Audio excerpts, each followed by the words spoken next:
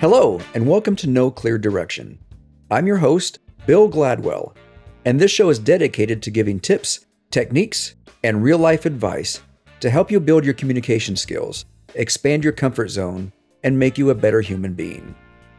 This episode, I received an email from Keith, who wants to know how to relate to his son. If you have any questions or comments, click on the link in the episode notes or contact me through my website at hypnosisforhumans.com. Enjoy the episode. I received an email from Keith. He wrote, "I have a grown son who is making some decisions that I disagree with. I just don't understand him anymore. I wish I knew why he does the things he does. I want to be there for him, but I don't know how. Any advice?"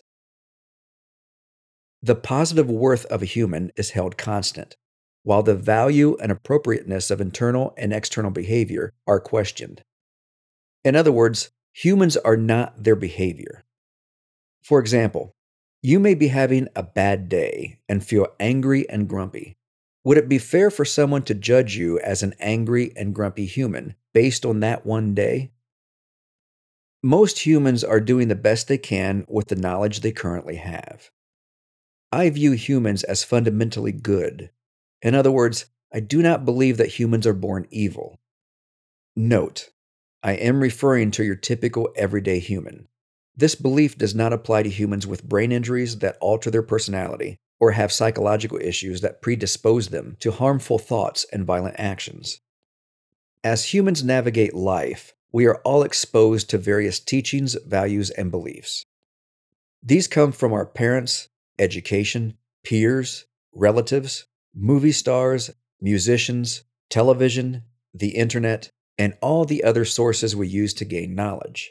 This knowledge is used to decide what actions to take in our lives. However, since humans are involved, the transference of this information can become very skewed. The result, we have humans who believe that the earth is flat, that their religion is better than others, and Bill Gates is implanting microchips in all of us. Of course, these humans are probably incorrect. Still, they make the best decisions they can with the knowledge they currently have, just like everyone else.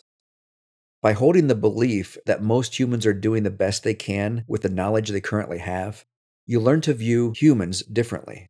They aren't evil, stupid, vindictive, loving, polite, or weird. They are simply behaving based on the teachings, values, and beliefs that they currently hold. This helps you better understand their behavior. I am not suggesting that we should all feel sorry for humans who act like a dick, forgive all bad behavior, and let criminals run wild in the streets. Instead, I suggest that we see others as fellow humans instead of Democrats, Republicans, scum, degenerates, deadbeats, gurus, leaders, winners, and losers. You still don't have to like the bully at school or the jerk at the office. Just know they are doing the best they can with what they currently have.